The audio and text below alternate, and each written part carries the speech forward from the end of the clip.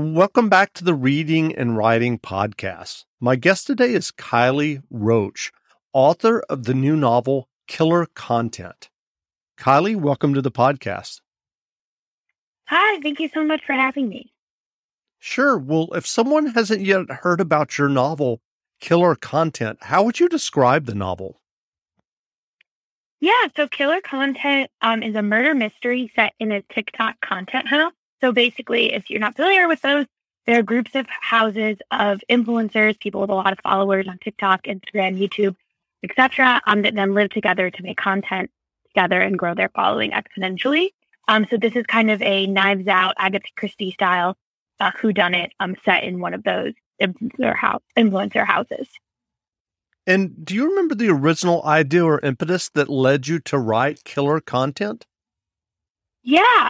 So I think that some of the themes were things that I had been kind of mulling over for a long time. So I was thinking a lot about how much time I was spending on social media, how much time my peers are spending on social media, and kind of the disconnect between that and our real lives, where you're presenting a version of yourself, but it's kind of this curated version of yourself online, and kind of how that affected us. So that was kind of mulling in the back of my mind. And I came home to Chicago at the beginning of the pandemic in March. And I was talking to my 18-year-old brother, and he was describing to me these kind of TikTok collab houses, and how it was young people, usually around 17 years old, maybe a little bit older, maybe a little younger, all living in a house together, had millions of followers, making millions of dollars on sponsorship deals, then living with people who are their friends, but also their colleagues, but also their competitors, and just kind of this idea of that social media for them was inescapable. And I remember hearing this, and it's kind of a glamorous idea, but I also heard it and I was like, wow, that sounds like Lord of the Flies. And so right when I said that thing about it sounds like Lord of the Flies, I was like, well, what if someone died? So then that kind of in that moment had the idea that if there was a murder mystery and the rest of the house were suspects. And so then from there, I felt really inspired, and the idea started to take form immediately of who these characters were and what the plot would be. But yeah, that conversation with my brother. All of a sudden, I'm mulling over the idea of writing something about social media, and then just a kind of a lightning bolt moment. That's great. Well, what was your writing journey that led you to writing and getting your first novel published? Yeah, so this is actually my third book. And I was very lucky in my writing journey. I've always been writing since I was younger. I had trouble learning to read when I was younger. I had to get special help with it, and thankfully the tutors and special people who helped me, special ed teachers who helped me in lower school really encouraged my love of reading, and that grew into a love of writing. So I've been writing fiction since the seventh grade. I'm sure that the stuff I wrote in the seventh grade, I have not looked back at it, but it sure wasn't great. But I've been writing for many years, even at a young age. And then I was fortunate in high school to be able to be part of a couple of mentorship journalism programs with the New York Times Tribune. So I started writing more in a professional way that way. And then I queried and signed with my agent right before I graduated high school. I think I actually signed with her maybe 2 days after I graduated high school. So I was very fortunate to have my writing journey take off at such a young age.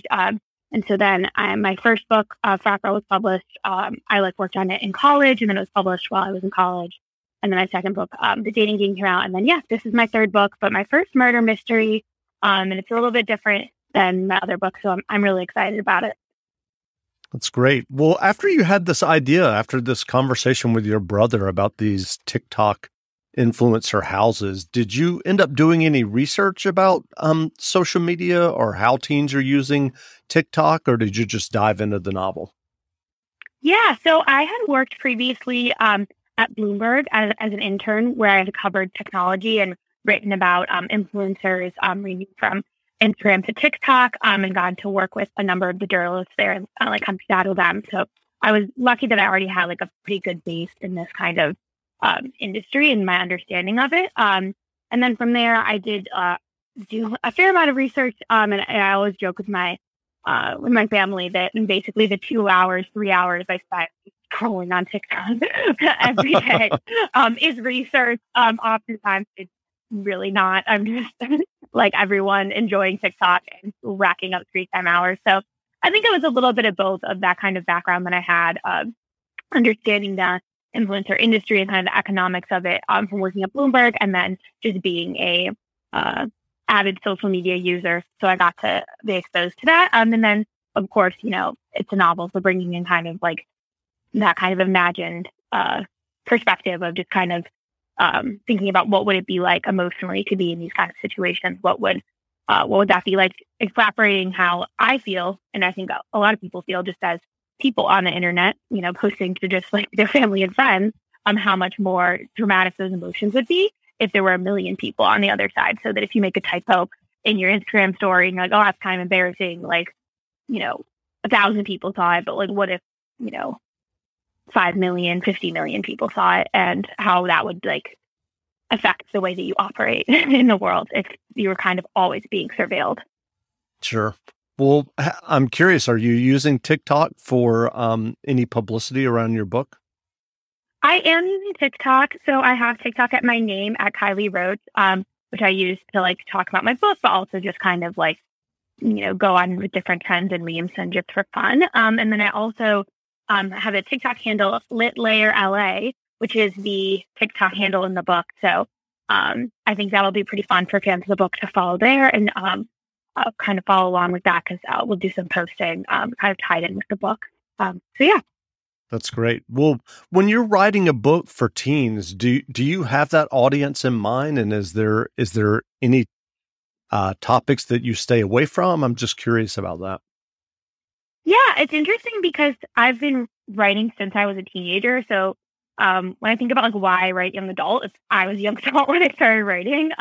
So like my first two books, my first book I wrote when I was 18 that was published, and I was writing other manuscripts that I was like learning from that I didn't get published before that. So I've always just kind of written for teens. I try to like respect my teen audience and know that like they are encountering among their peers at school, like meeting people and knowing that, like, for example, underage drinking is a thing. I'm not going to pretend that like that doesn't happen. I do respect and understand that different teens make different decisions about different, like whether they drink when they're in high school and college, wait till they're 21, never drink. So I want to like have that array, but I also don't want to like, I want to respect my teen audience and know that this is probably not the first time that they're going to learn about drinking if I depict it in the book.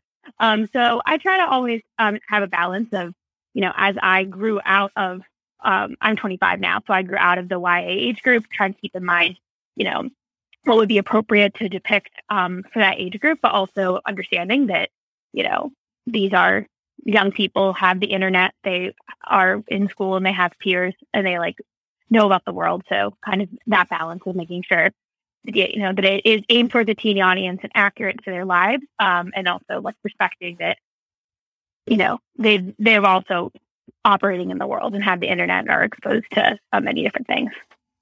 Sure.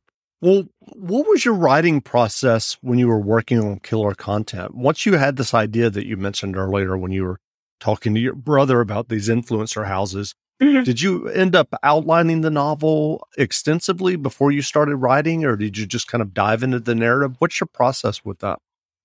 Yeah, it's interesting because usually I'm a bit of a pantser, as people say, so not a plotter, like a fly by the seat of your pants, just kind of jump in.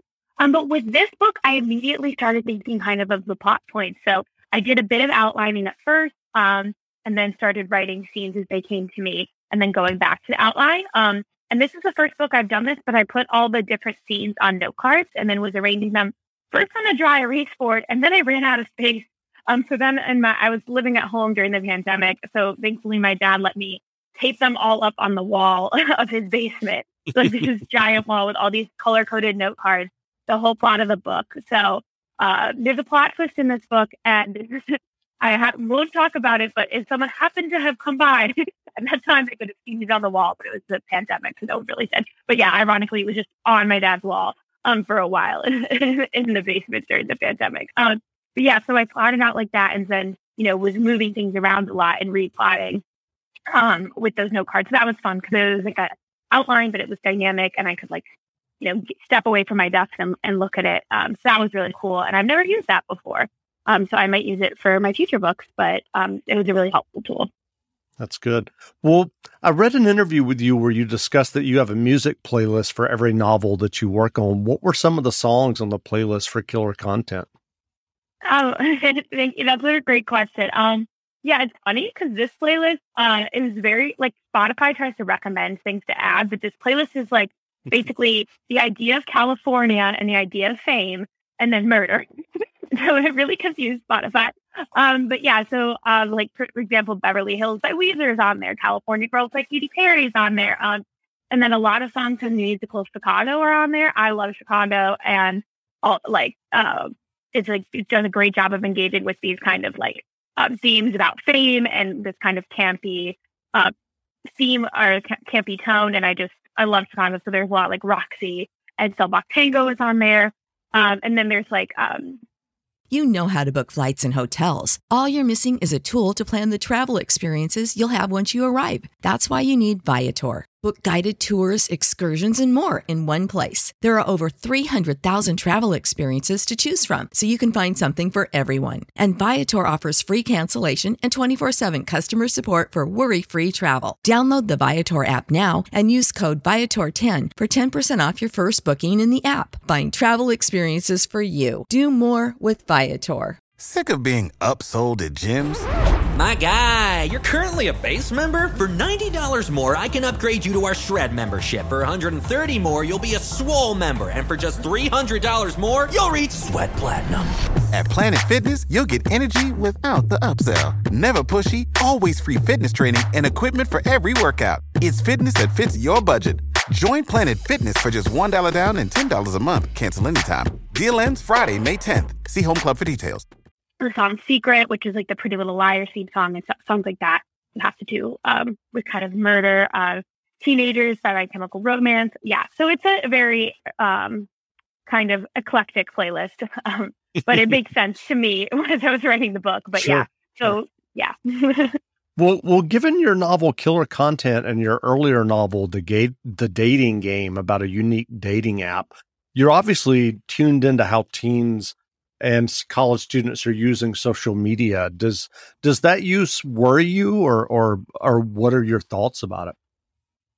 Yeah, it's really hard to say. I have a lot of complicated feelings about it because I think in many ways, social media helps people connect. And I think that a lot of times these can be really genuine connections. Like when I was in high school, I was using Tumblr a lot, as well as Twitter and Instagram. And like my high school friend group in Illinois ended up like meeting via Twitter and becoming friends with a high school friend group in Minnesota that had a lot in common. And it was just like a very cool experience. And so like there's a lot of beautiful things like that happen all the time on the internet. But then there's also, I think that a lot of us, if we're feeling alone or sad or something like that, we pick up our phone and we open social media because, you can be waiting for the dentist or waiting for a subway train and just open social media and get that quick like hit of feeling like you're connected to someone. But oftentimes you're really not. You're kind of seeing like the highlight reels of people's lives and not really like having that kind of deep connection that you more likely would have in person. And so I think that sometimes, I think of like people like feeling alone and sitting at home and like just kind of scrolling through endlessly with this blue light in front of their face. That's like very different than like gathering around a table and like breaking bread with friends or like going to the park and hanging out. And so I don't know. I think there's like a lot of great connections that can be gained through it, but then also sometimes it can kind of like be kind of this like false sense of connection. And then we're missing out on, like I don't really remember a time before the internet, but like, theoretically you'd have to have like called your friends, made a plan and met at the place you're going to go to. And now I feel like, and I'm guilty of this as well, but like we often like can be like busy and then flake and be like, oh, sorry, can we do next week instead? And then just kind of scroll through our phones. And that's not really the same as having those kind of meaningful moments. So yeah, it's complicated. Sure. It is. Well, what writing advice would you offer for those who are working on their own stories and novels? Yeah, I like to try a bunch of different things. I don't know if that's very helpful, but I think that different things work for different people. And one thing I learned from this book is that something that hadn't worked for me in the past really helped. So I would previously like sit down to write a book. And if I tried to plot first, I would get like so stressed about like, was the plot making sense? Are there plot holes? Is this good enough? but then I would kind of get stuck. So I had to just jump right into writing and then go back and revise it later. And then this time I really enjoyed the note cards on the wall and moving them around and brainstorming. So I think that if people are just starting writing and getting started, try a few different things, see what you like. And then even if you're a more experienced writer, I think that one thing I try to practice is, especially after this experience, trying different things and seeing what works. And yeah, if you kind of feel that writer's block, switch it up, even if that means working on your couch instead of working at your desk, or, plotting on the wall instead of plotting in an Excel spreadsheet, just kind of shaking it up, I think can get you out of feeling stuck. So that's probably my biggest piece of advice is, keep seeking advice from lots of different writers and then try all the different things. That's great. Well, are you working on a new novel now? Yeah, I am. I'm kind of starting a couple of different projects and I'm kind of in that brainstorming stage. So I'm making some notes and writing a couple of trial scenes. Even when I start with more plotting, I like to write a few scenes in each character's voice to try to figure it out. So yeah, I'm at that early stage now, but I'm excited to be beginning another project and kind of at that drafting stage. That's great. Well, what novels or nonfiction books have you read recently that you enjoyed? Well, right now I just started reading Our Violent Delight by Chloe Gong, and it's so great. So I'm really excited about that. I love the first one. And I'm really excited for the end of this duology. Well, I'm not excited for it to be over, but I'm excited to be reading it. And then I'm listening to the audiobook of Going There by Katie Couric, which has been awesome, and I'm really excited to keep listening to that. The last book I have just finished was Conversations with Friends by Sally Rooney. It's been out for a while, but I had read Normal People and really liked it, and then had realized that I had never read her first book, so I went back and read that. So yeah, I'm enjoying all of those right now. That's great. Well, where can people find you online if they want to learn more about you and your novels and your latest novel, Killer Content? Yeah, so my website is my name, KylieRoach.com. And then I also am on all social media platforms. So my name, Kylie Roach, on Twitter, Instagram. I have Facebook. I use that less, but you can also still find me there, and I'll post important things like books coming out there. But yeah, Twitter, Instagram, and then of course TikTok, Kylie Roach on TikTok, or Litlayer LA on Instagram or TikTok. That's great. Well, again, we've been speaking with Kylie Roach, author of the new novel, Killer Content. The book is on sale now, so go buy a copy. And Kylie, thanks for doing this interview. Thanks so much for having me. Great. Thanks a lot. Now, stay tuned for a brief excerpt from the audiobook of Killer Content by Kylie Roach, available wherever audiobooks are sold. I swear to God, if we don't get it this time, I'm going to kill you both. Cammie's face is red with exertion. She grabs my arm, her grip a bit too firm, and guides me through the moves again. It's right, left, turn, and pose, okay? So basically how we've been doing it? I mumble. How I've been doing it. You're still off. Cammie snaps. Cammie's full name is Dolores Camila Villalobos de Avila, but almost everyone calls her Cammie, since, in her words, Dolores is a name for a grandmother, not a TikTok star. She thinks she's in charge because she's the only one with real dance experience. She went to the School of American Ballet for 2 years, until she hit puberty and her curves became too pronounced for the world of classical dance. Cammie's always patronizing me for not being formally trained or knowing all the proper dance terms. A frappe is not just something you get at Starbucks, Gwen. If I wanted to, I could be just as condescending back. It would be easy to knock her down a peg. Remind her that I'm the one with 80 million TikTok followers, while she lags behind by more than half. That although she may know the correct way to count music, there's only one queen bee in this house. Me. But instead, I keep my professionally plumped lips sealed and nod along as she walks me through the 45-second dance for the 10th time. If I say anything now, things will just evolve into another fight. And she's right. We don't have much time left to get this right. I honestly can't tell the difference between what I was doing before and what she wants me to do now. But she seems pleased with my improvement. All right, let's run it again. She turns to Tucker, who had been filming us but is now lying across the foot of Cammie's bed, scrolling through Instagram. He's gone ahead and made himself comfortable, with his long limbs sprawled out. Tucker is 6'2", and from what I can tell, There's not been a moment in his 17 years of life during which he's worried about the space he takes up. Huh? He looks up from the phone. His eyes go wide as he registers Cammie's expression. So grumpy she looks kind of constipated. Oh, ready. He stands up and adjusts the backward baseball cap on his head.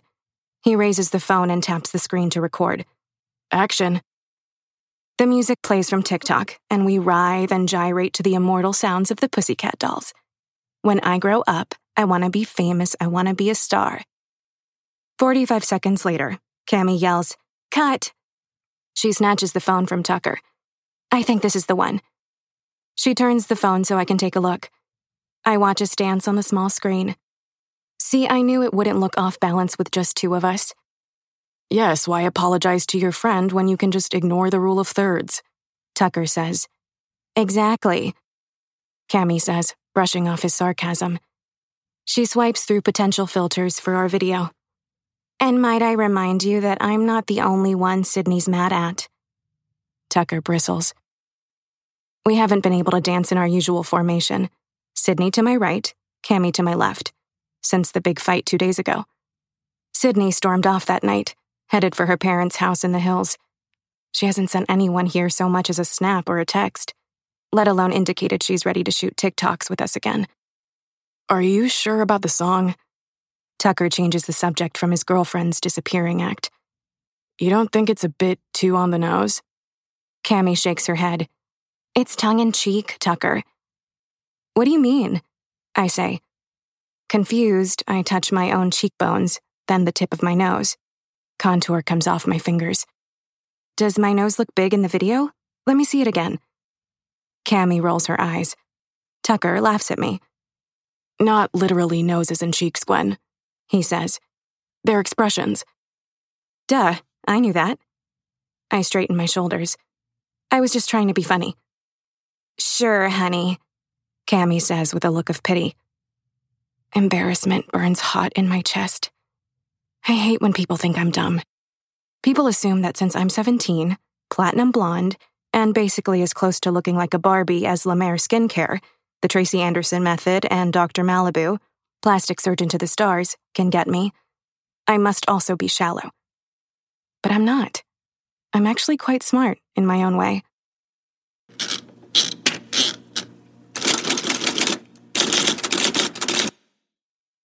Without the ones like you, who work tirelessly to keep things running, everything would suddenly stop. Hospitals, factories, schools, and power plants, they all depend on you. No matter the weather, emergency, or time of day, you're the ones who get it done. At Grainger, we're here for you with professional-grade industrial supplies. Count on real-time product availability and fast delivery. Call, click Grainger.com, or just stop by. Grainger, for the ones who get it done.